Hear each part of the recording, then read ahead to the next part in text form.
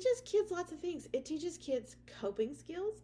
It teaches kids that there's grace after they've done something wrong and gotten in trouble.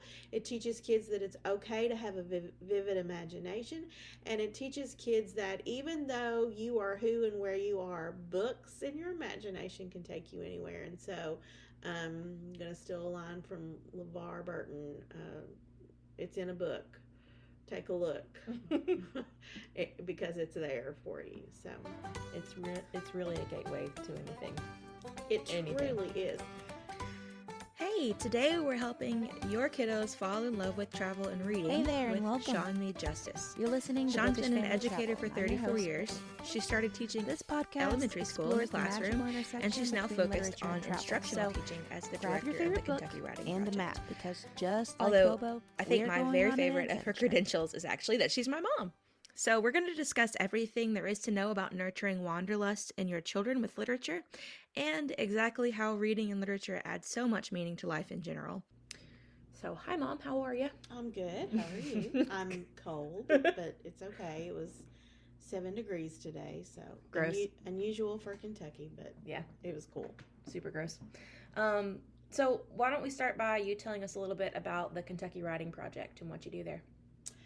So the Kentucky Writing Project is a statewide, basically, network of teachers. We are an affiliate of the National Writing Project that was started at UC Berkeley, California, in the 70s. Wow. So the Kentucky Writing Project actually began in 1982 at the University of Louisville, where it stayed until last January and then transitioned when the former director retired, and it transitioned to me. And we are now at KEDC, which is the Kentucky Educational Development Cooperative, located in Ashland and Lexington.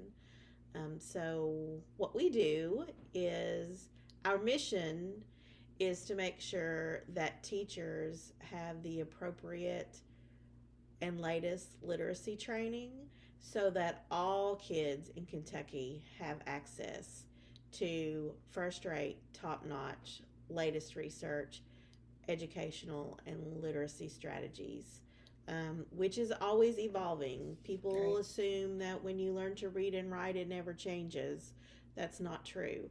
We learn something new weekly about how the brain learns, and so I'm excited to talk about this today, because once you understand how the brain learns, then this makes a lot of sense. It's really cool, especially because, I don't know, to just think about how any child, no matter their background or their socioeconomic status or who their parents are, they all have the same opportunities to learn to read and write. I think that's super cool. So let's switch gears a little bit, because this is a travel-related podcast. I wanted to talk to you about the impact of literature and travel on kids. So my first question for you, do you think there is a distinct connection between literature and travel? Oh, absolutely. How so? Well, travel is experiential learning, basically, and literature is a gateway to that. And literature also can be experiential learning. We hear people often say, just, a book can take you anywhere. Mhm. And that's literally the truth. Right. A book can take you anywhere.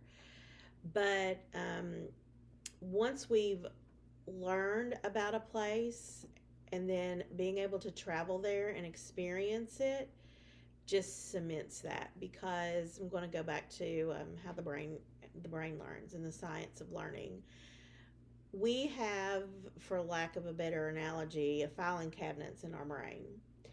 And as you know, when you organize a filing cabinet, you have to have a way to organize it, whether it's alphabetical order or by subject or topic or whatever. And our brain does the exact same thing. And so it's called assimilation and accommodation. And so when we experience something, our brain files that away. And every time we learn something new, read about something, hear a song, our brain is very quickly trying to figure out where to file that and what file drawer does that go into. And so if you think about experiences students have, and often it's interesting, we think toddlers are really funny because of the way they react to things, but it's because their brains are trying to figure out how to file things away and where to put things. So where are you going to hang it could also be like a closet. Where are you going to hang a new experience in your closet or your brain? What does that fit with within your experiences and what you already know? Now, is that different with each person and like basically how their chemical brain makeup is, or I mean, It can be the brain uh, first and foremost, there's three levels in the brain. The lowest level in the brain, it can be affected by stress or trauma, is that survival level of the brain. The next level of the brain is the curious understanding level of the brain. And the third level of the brain is the truly being able to apply, understand, interact with things. And so if you think about traveling, all of those experiences, unless it's, of course, under duress, which would mean you're stressed for some reason, but family travel is going to reach that highest level of the brain and highest level of understanding.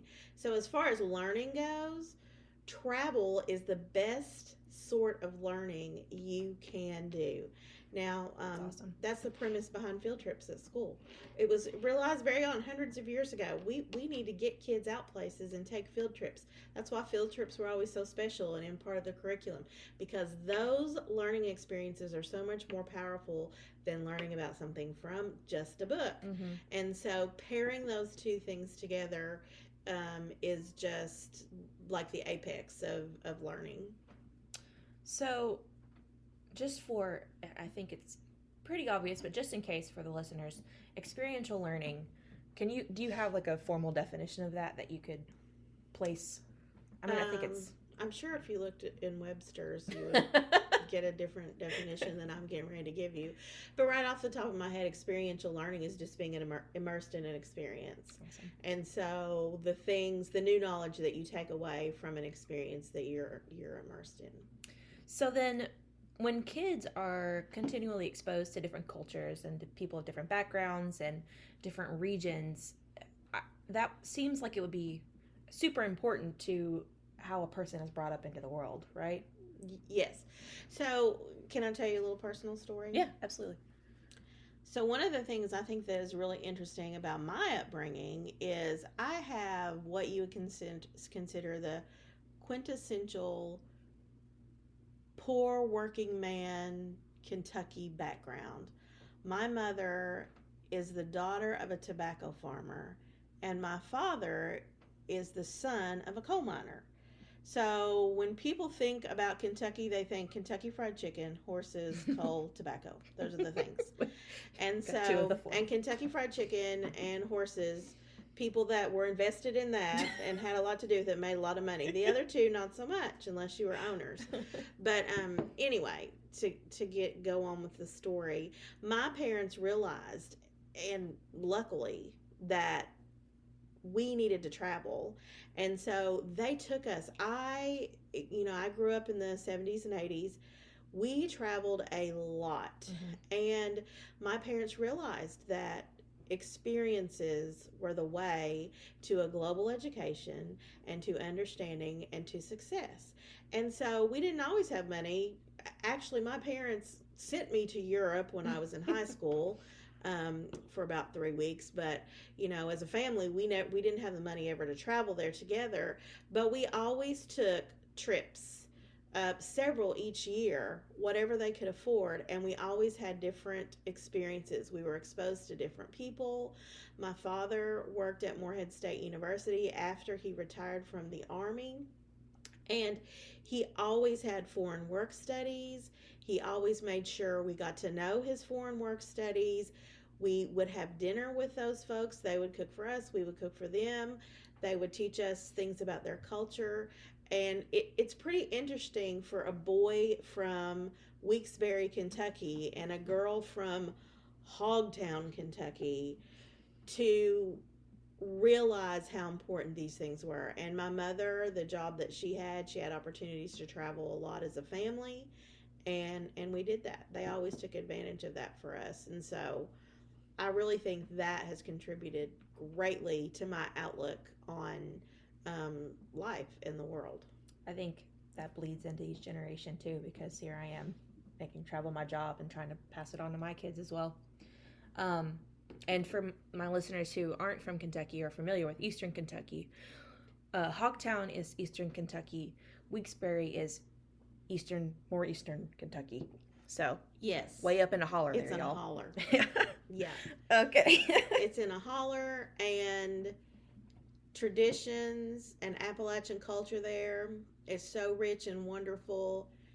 And it's really, and I hope we'll get a chance to talk about this, but it's really a shame that people from urban areas don't visit deep Eastern Kentucky to learn everything that those folks have to teach, because it's amazing there.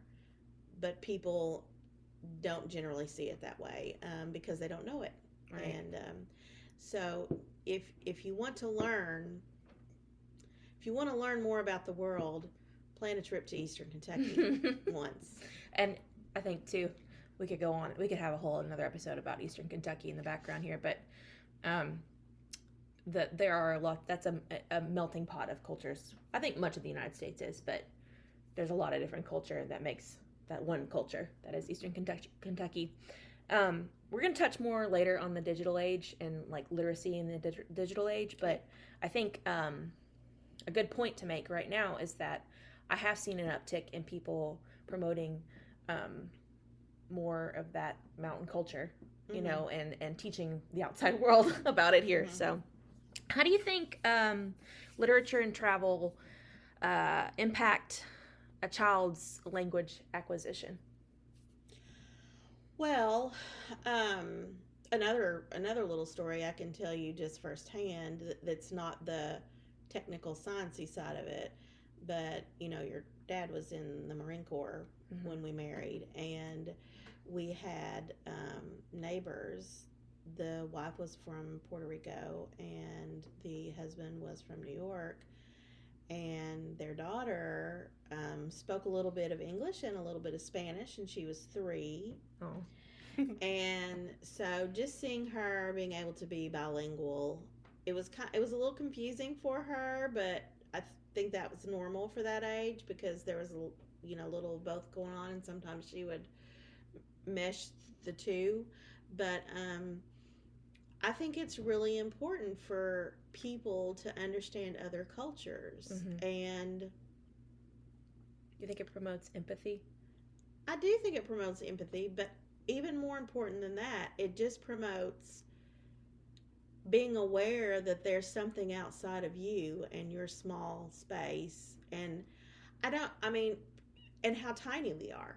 And I don't mean that in a negative way. Right. We are one very important part of a huge community, a global community. And so I think early on, allowing children to understand that, and that the impact that they have on the rest of the world, even if it's just something they're doing in their small town of Moorhead, Kentucky.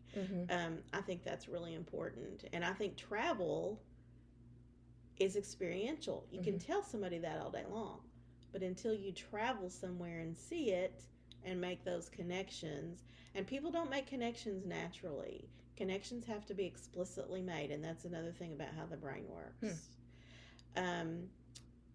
Because explicit connections are made when the brain is not in cognitive overload.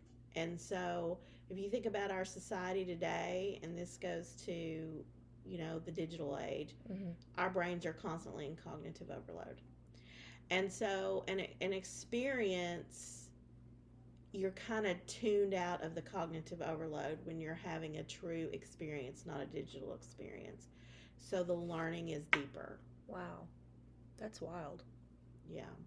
That's really wild. And the research is plentiful out there on that. I'd love to, if there are any articles or anything that are in layman's terms, if I could link it in the description. I'll do that if you've got any to share. So let's move on to, I guess, helping any listeners who might have kiddos at home, and how they want to help promote this, because one of my goals with this podcast and my business in general is helping families create little global citizens. And, going back to realizing that it's more than just us out there and what we need to care about. So, for starters, how would you recommend a listener help their child by creating a literacy-rich environment at home? I think it's really important that they see their parents reading, and that they see their parents discussing what they read. Now, it doesn't mean you have to read Moby Dick or Anna Karenina. You can read, I almost said a newspaper, but those don't exist anymore. Yeah, you can read a magazine. You can read, anything. It's just important that kids see their parents reading. That's the first thing. The second thing is encouraging that reading in your children, and having it be organic, like something, and this goes back to those explicit connections. And this is intuitive almost. When your child's trying to be potty trained, read the potty book. When your child's learning about their body, read the belly button book. Those kinds of things. When your child's getting ready to go on a field trip to the library, read a book about a library with them. Or if you've read a book about a library, go to a library. Swap them. Yeah. Yes. And make those connections explicit, though. So while you're at the library, you're going to say, do you remember our book we read? Right. What did it say? Can we find these things at the library that we read about in the book? And that's kind of the way you start with toddlers. When you talk about bookish family travel, you're talking about like huge family vacations, which is great. But you can do that in your own hometown. You can make a point. We just assume that our kids understand everything that happens at the post office because we use the post office, but that's not the case. And so making a point to read books with them and then go follow those up with experiences, or vice versa, have an experience and follow it up with a book and make those connections. It's a layering of learning for students. That leads me to my next question, and one I actually ponder frequently. We have libraries, we have books in our homes, hopefully. We have the opportunity to read a lot more frequently than we have the opportunity to travel to larger destinations, and even a town away. That doesn't happen as frequently as you can read. So how can you keep that top of mind for a child? Like, how can you tie those occasional travels to the books that you read more frequently? Well, I think you just have to be really intentional about it and not make it an afterthought. Right. I think you have to say, this year, we want our family to experience A, B, and C. And so I'm going to search out books that talk about A, B, and C so that they can experience that. For instance, Knuffle Bunny. I don't know how many of you are familiar with Knuffle Bunny by Mo Willem. If you are not, you need to become absolutely quickly. Knuffle Bunny is a story about Trixie, who has a favorite stuffed animal named Knuffle Bunny, and Trixie can't talk yet. She speaks in gobbledygook. Flabble glabble is what she says a lot in the book. And she goes with her dad. They live in a city.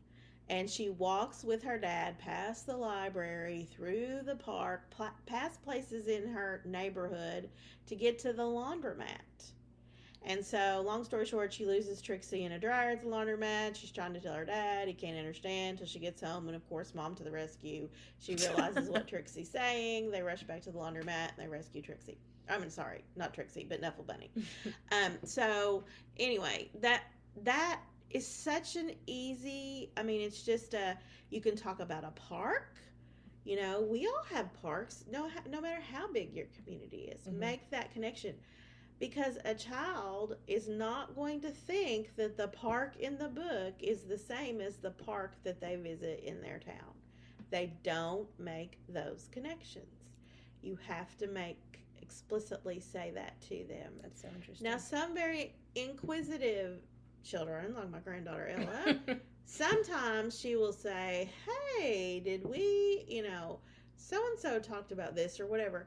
But, she'll bring up experiences, but that doesn't happen frequently, and it needs to be an explicit discussion, and you need to be very intentional about it as parents or grandparents to try to help them make those connections and think through those things. I don't know, too. That makes me wonder because Ella, she's 4, and she is very inquisitive, and she asks a lot of questions, and sometimes it can be exhausting. I think I've mentioned that once before about the questions and how we answer them. This just goes to show how important it is to really take your time, even if it's something that they've asked a million times. Mm-hmm. Let's think through this. What is the connection to what you're asking? Yeah. And generally, because when toddlers, just thinking about learning and the science of learning, when toddlers keep asking a question over and over again, you're not giving them the answer. They don't know how to ask the question. Oh. So they'll ask the same question 20 times, and you will answer the same way 20 times. But it's because they're not asking the real question that they need the answer to, because they don't have the language or the understanding of how to do it yet. That's so how to articulate it. So, then turning around and questioning them, you can usually get to the bottom of what it is that they're really trying to ask you and stop all that questioning. Oh, I don't know if I'd ever stop it, but, she's got a lot. So I think library trips are really important, but do you have any other tips on curating a very diverse home library for kids? Yes. There are, like, you can Google diversity in children's libraries right now and look for books of diversity and diverse backgrounds. There are a lot of books. I mean, of course you need all different cultures, all different ethnicities in your library. You need old titles as well as new titles. Mm-hmm. Don't throw the baby out with the bath. Some of those old Where the Wild Things Are, great book. It's a classic. It's older than me, but it's a good one. Don't get rid of it. But then there are lots of brand new titles as well that you need to constantly keep looking for. Now, you can Google and say Children's Book Awards, and it will pop up from the time. There are probably 8 very notable children's book awards handed out each year. Of course, we know the Caldecott, the Newbery, the Coretta Scott King, the Belle Pure Award. Kentucky has the Kentucky Bluegrass Awards every year. But you can just Google Kentucky, or not Kentucky, but Children's Book Awards, and it will show you all the awards that are out there. And then most of those awards, you can see the whole list since the time the award started until present of who the winners are. There must be thousands. There are thousands. And so that's why it's so hard to say, what books do we need to have in our library? Well, you literally need a library. You need a house full of books. That's hard. So never can be too many books. No. How do you think story time, and I'd like to hear your perspective as my mother and as a professional in the industry, but how do you think story time and reading together encourages a stronger parent-child relationship? Well, first of all, it gives that quiet time without distractions other than the book. And so that's a very intimate setting. So that creates a bond. I also think it gives parents time to introduce subjects that they want to be in control of introducing and not let society or schools introduce to their students. I think I am an advocate of public education. I've been a public educator for 34 years. I think kids get introduced to a lot of things in a public education setting, not necessarily from the educators, but from their peers, that parents aren't prepared for them to be introduced to. And so I think that literature is a way to be proactive about that, but also if something comes up, there's literature out there to help you deal with that and to help you tell those stories to kids, because kids are not adults and they do not need to be talked to as if they have a complete and full understanding of adult issues, because they don't. Now, that doesn't mean I'm not saying don't to hide things from them, But what I'm saying is there are ways that you need to talk with kids because their brains are at certain developmental levels that they can't understand the intricacies of certain things. So I think that that's another thing. But I also think that you can help develop a bond around certain interests as Mm-hmm. well. Things that you have in common with your child that you like to read about or you like to learn about. Things like that.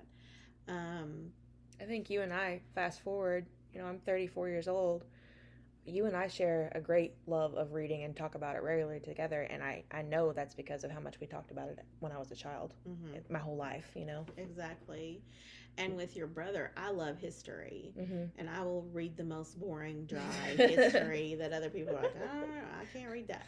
But but your brother loves that kind of stuff Mm-hmm. too, history, and so he and I have that in common as well. And so I think it, it's a way to stay connected to your children, and it's a At way every to stage. guide them. And can I say that, um, and this is just me personally as a parent, kind of as a professional as well, but kids can't make decisions as adults if they are not exposed to things. And so, by controlling the type of literature that we allow kids to read, is taking away a developmental leverage point for them. So, and let me say this too: I've been teaching foundations of reading classes at Morehead State University to future teachers, and I always start the semester by talking about anytime a society has fallen, the first thing the people who are trying to destroy a religion or an ethnicity or an entire race, the first thing they do is they burn books and they take away people's right to learn and they take away people's right to read. They're restricting knowledge. Oh, that gives me cold chills. They're restricting knowledge, and that is the number one way to oppress people. Mm-hmm. And so, don't oppress your kids. Now, you have to be careful in what you let an elementary child read. I'm not saying hand an elementary child, something that's inappropriate for them, but around topics and learning about other cultures and other periods in history, we can't whitewash everything Mm-hmm. and have our society become a better place. And so we just have to keep that in mind and temper it with, adult common sense. That's a good, I think, thing to explore in the future is how we approach banned books at home with our kids, because especially kids who are in public school settings, um, there's going to be some pushback on some things, I think. Um, all right, so I think this is a good segue into the landscape of literacy education. Um, and this is going into the digital age question. Do you have any tips on teaching kids how to read and love reading in the digital age? Take their tablet away. Yes. Sorry. Sorry. I got a tablet for A Christmas. lot of educators would probably, I won't say a lot, some would disagree with me. But reading is about holding a book. Mm-hmm. And when you are a developed reader or a proficient or distinguished reader or a master reader, I would even say, then you can do it digitally and comprehend. Mm-hmm. But when you're beginning to read, when you start thinking about reading, kids have to learn how to approach an unknown word and decompose that word and put it back together. It's called word attack skills, phonics. If kids don't know how to do that, um, they might word call, but they won't have a true understanding. And so That's almost impossible to do when it's just on a screen. It's almost tactile, isn't it? It is tactile. Wow. It is tactile. Reading is just as tactile as math can be. That's so interesting. Yeah. That's so interesting. I noticed, I wish this was a video format for this reason alone, but when you were teaching Ella this, what is that called, this method? The chunking of, well, it's phoneme segmentation. It's when they chunk a sound and they tap it on their arm as they go down, and then they slide the whole word. That's so cool. But it's a kinesthetic way for them to, and it's science of reading. It's how your brain learns. Would that be considered experiential learning? No, because it's not immersive. No, because experiential learning is about comprehension. These words are about foundation, and it's two different things. It's about how to attack a word is a foundational thing. That's just a kinesthetic learning style or learning strategy. So, what are some common literacy challenges for different ages, stages, and learning differences? And what is the best advice you could give to parents experiencing those challenges as well? Well, gosh, it's so hard. That was a loaded question. It is, and I really can't answer it because every kid is different. And so, and I'll just take you and your brother for example. You know, you were reading in kindergarten. He did not want to read ever. Until he was out of school, and then he picked up reading. And now it's insane because how he much he enjoys it, and he's extremely intelligent, just as you are. But the way you went about your learning was so different, and so I would say, over the years, these are things that parents would ask me. How, if they don't know their sounds, how can they put a word together? Well, it is difficult. And so they have to know their sounds, but they also have to know sight words. They do have to know sight words. They have to memorize those, and they have to. Programs that reward kids for reading, the kids that get the rewards love it. The kids that struggle, it even makes them struggle worse. And the research is clear on that. So AR, the Book It program that Pizza Hut used to do, all great things for kids who bought into it. All very negative things for kids who were forced to do it and weren't successful with it. And so I'm saying that to say this. Don't force your kid to read unless they want to. But a way you can get them to read is you take them somewhere. Right. Take them somewhere and have them want to learn more about it. So when we go on our next vacation, and I don't just mean me, myself, but like my listener, when they take their child on their next vacation, say it's to Myrtle Beach or to Disney World or to Ohio, the Hocking Hills, whatever, wherever they go, how can they support their child and the teacher teaching them in the classroom with what they're experiencing on that trip? Does that make sense? Yeah. So as a teacher, I wholeheartedly, if a parent came to me and said, sorry, our family's going to Florida next week, I was like, yeehaw, no. And it wasn't because, it was going to be one less child in my class. It was because I knew that what they would get on a trip to a different state, even if it was to the same beach they went to every time, was so much more educational than anything they would be getting in the four walls of our school. And we worked hard, and we were a good school. But I still know that the experiential, education is so much better. And so, but what I would tell parents is to encourage your kids, if they're missing school, to, I wouldn't say have them do a report or whatever, but have them be ready to talk about some of the things that they learned while they were gone, or have a plan before you go. What do we want to learn about while we're there? Or ask the teacher, is there something that you could recommend that we might want to see or do while we're there? What are they going to be missing that we could tie it to? Because this is the thing.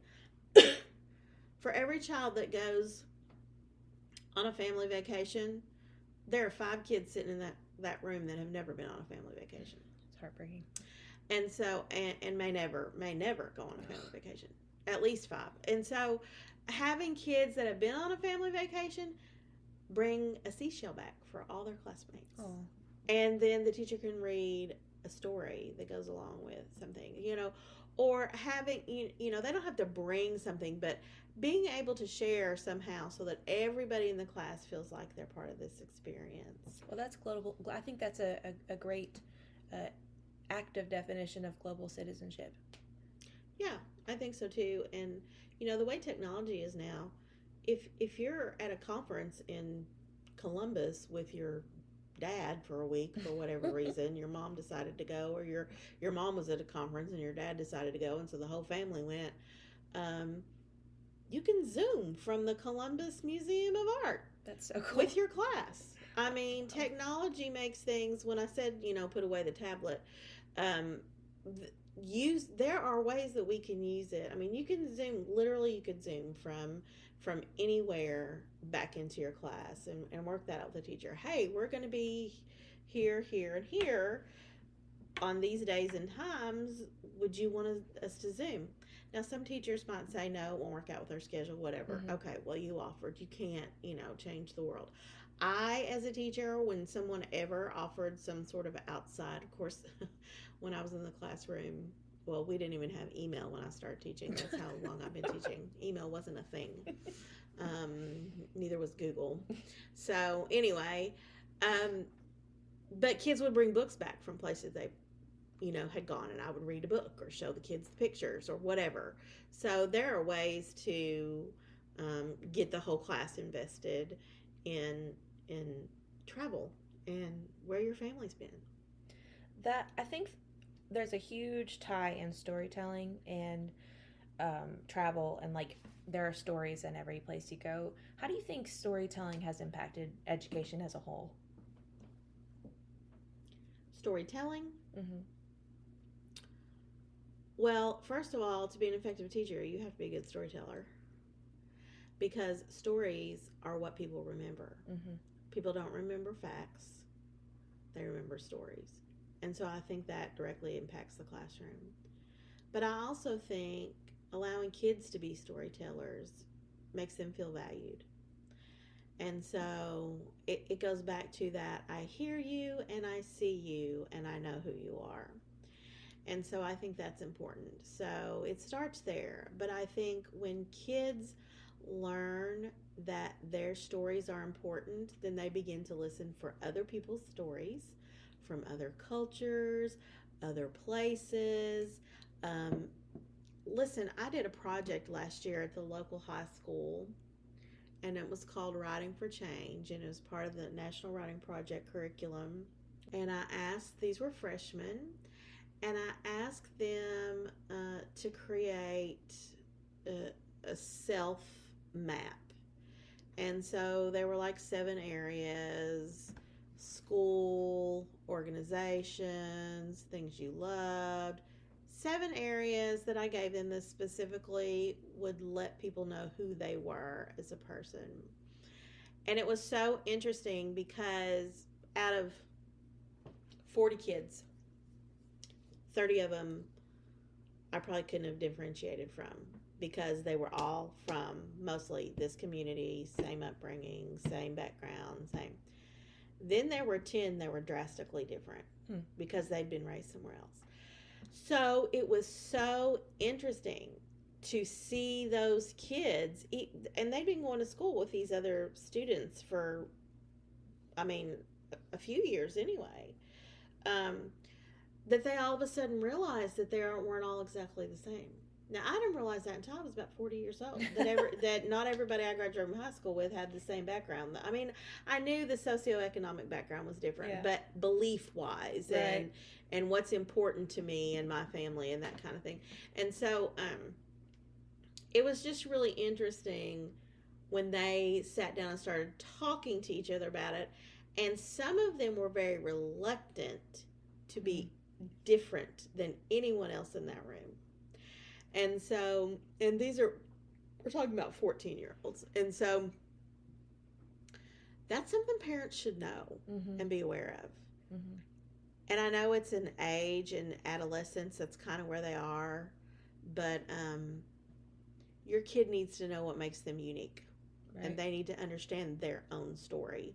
Who are they? Because some of these kids couldn't really tell me who they were. They didn't know. I think it's so interesting how to tie all of this. Like, so for the listeners, like I said, this is my mother. She and I have talked about reading a million times over, but to hear all this, every time we talk about this or anything else, it just brings new, like another layer of understanding to me, because like the connection between the coming of age, um, maturation, and just knowing who you are with literature, with experiencing the world, with understanding other people, it's just all, the interconnectivity is just very interesting to me. Um, so that's pretty much all I have for the segments on the show. But every episode, I want to ask my guests, and you are my first guest, so lucky you. Do you have 3 books that you'd recommend to the audience, and why would you recommend them? So this is the question when I previewed the questions. This is a question that made me the most nervous because it is so hard to pick 3 books. Right. I mean, I have been teaching children's literature to college. First of all, I use children's literature, but I've been teaching the children's literature course at Morehead State University, and so I do a survey of all genres of children's literature, and so to narrow that down to 3 books is really difficult. So I'm not going to do it, but I am going to do this. I'm going to say this. Don't leave out wordless picture books. And my favorite wordless picture book is Fly by Mark Teague. And it would be great to pair with travel because it's about this little bird who really doesn't want to leave the nest. And so his mom kicks him out. And then when he gets out of the nest, he won't go back in. And mom is trying to tell him how dangerous the world is. And he has no experiences, so he doesn't understand it. So he sees himself like riding in a hot air balloon to Florida, and it's the funniest, cutest book.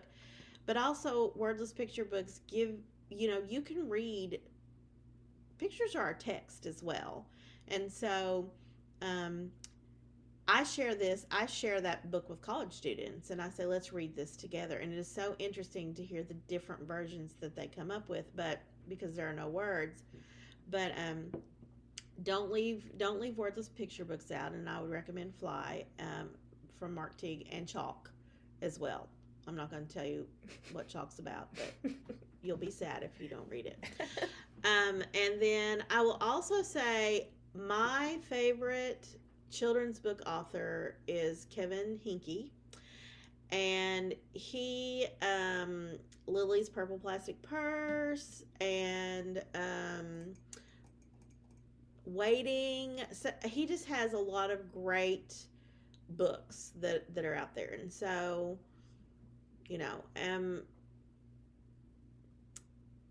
make sure and look at his stuff. So I think he's probably one of my favorite authors. I'm also gonna say this, and I want to say this without offending anybody. But if you're like us and you're middle class white folks, don't always read books about little white children.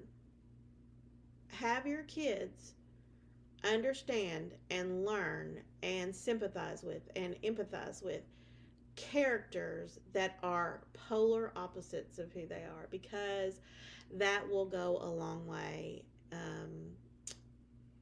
in helping them understand the world. Read about kids with special needs. Read about kids who come from families that don't look at all like your family. Read about kids who are troubled. Read about kids who aren't troubled. Read about Malala Yousafzai, who is the youngest Nobel Prize winner ever, and she is a Muslim. Read about people that aren't like you, because it will make your child a better human. And I think that's all we're trying to do, is make these tiny little humans better, and better than we are. And so, and the only other book that I would recommend, just as title wise, like one of my all time favorites, was my favorite as a child, and I've already mentioned it once, and it's Where the Wild Things Are.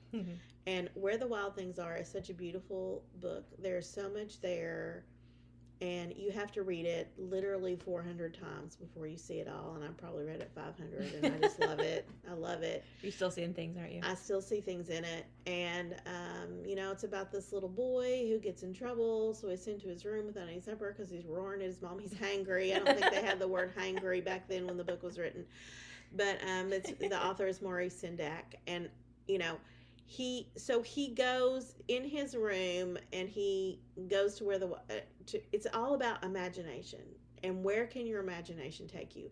And he goes to the island of the wild things and becomes the king of the wild things until he falls asleep, and then he wakes up because somebody's brought his dinner to his bedroom and he can smell it. Great book. But it teaches kids lots of things. It teaches kids coping skills. It teaches kids that there's grace after they've done something wrong and gotten in trouble. It teaches kids that it's okay to have a vivid imagination. And it teaches kids that even though you are who and where you are, books and your imagination can take you anywhere. And so I'm going to steal a line from LeVar Burton. It's in a book. Take a look, because it's there for you. So it's really a gateway to anything. It truly is. And there's so much you can do if you want to build a family vacation around an author. I also have to mention Roald Dahl. Anything he wrote was just fabulous. And Kate DiCamillo. It's hard just for me to just say. She's still going to be going after we stop recording. So. But anyway, you truly could do years of family vacations around literature, and it just depends on what your tastes are. So yeah. Well, thank you again. I wanted to ask, where can listeners find you and your work online? So we're in a bit of a transition period. Of course, the National Writing Project is at nwp.org. We have recently transitioned to KEDC, like I mentioned before. So our web page, our landing site there is under construction, but when that gets up and running, it will be at kedc.org. We also, you can find us at Kentucky Writing Project on X and Facebook and Instagram. He would record himself when he got tired at family celebrations or gatherings. When he got tired of talking, he would put in his cassette tape and push play for all of us to listen to things that he had recorded himself saying. So, but seeing him and learning storytelling is a fading art. And so storytelling and writing are so closely related, but doing multi-generational storytelling and writing of those stories is something we really support and want to try to get out there with families. Okay, so again, thank you so much. I really appreciate this because I'm so excited for people to hear this. I think it's going to bring so much to parents who are listening, and the podcast is still new, so probably I know there are less than 6 listeners because I don't get analytics until I have at least 6. But hopefully in the future people will hear this and be really inspired. Be sure to join us next week as we go through the Disney parks on a literary adventure. Thank you so much for tuning in today. I'm so grateful for anyone who takes the time out of their day to listen to my little podcast. Join me every Tuesday where I'll be releasing a new episode. Until then, happy reading and happy adventuring.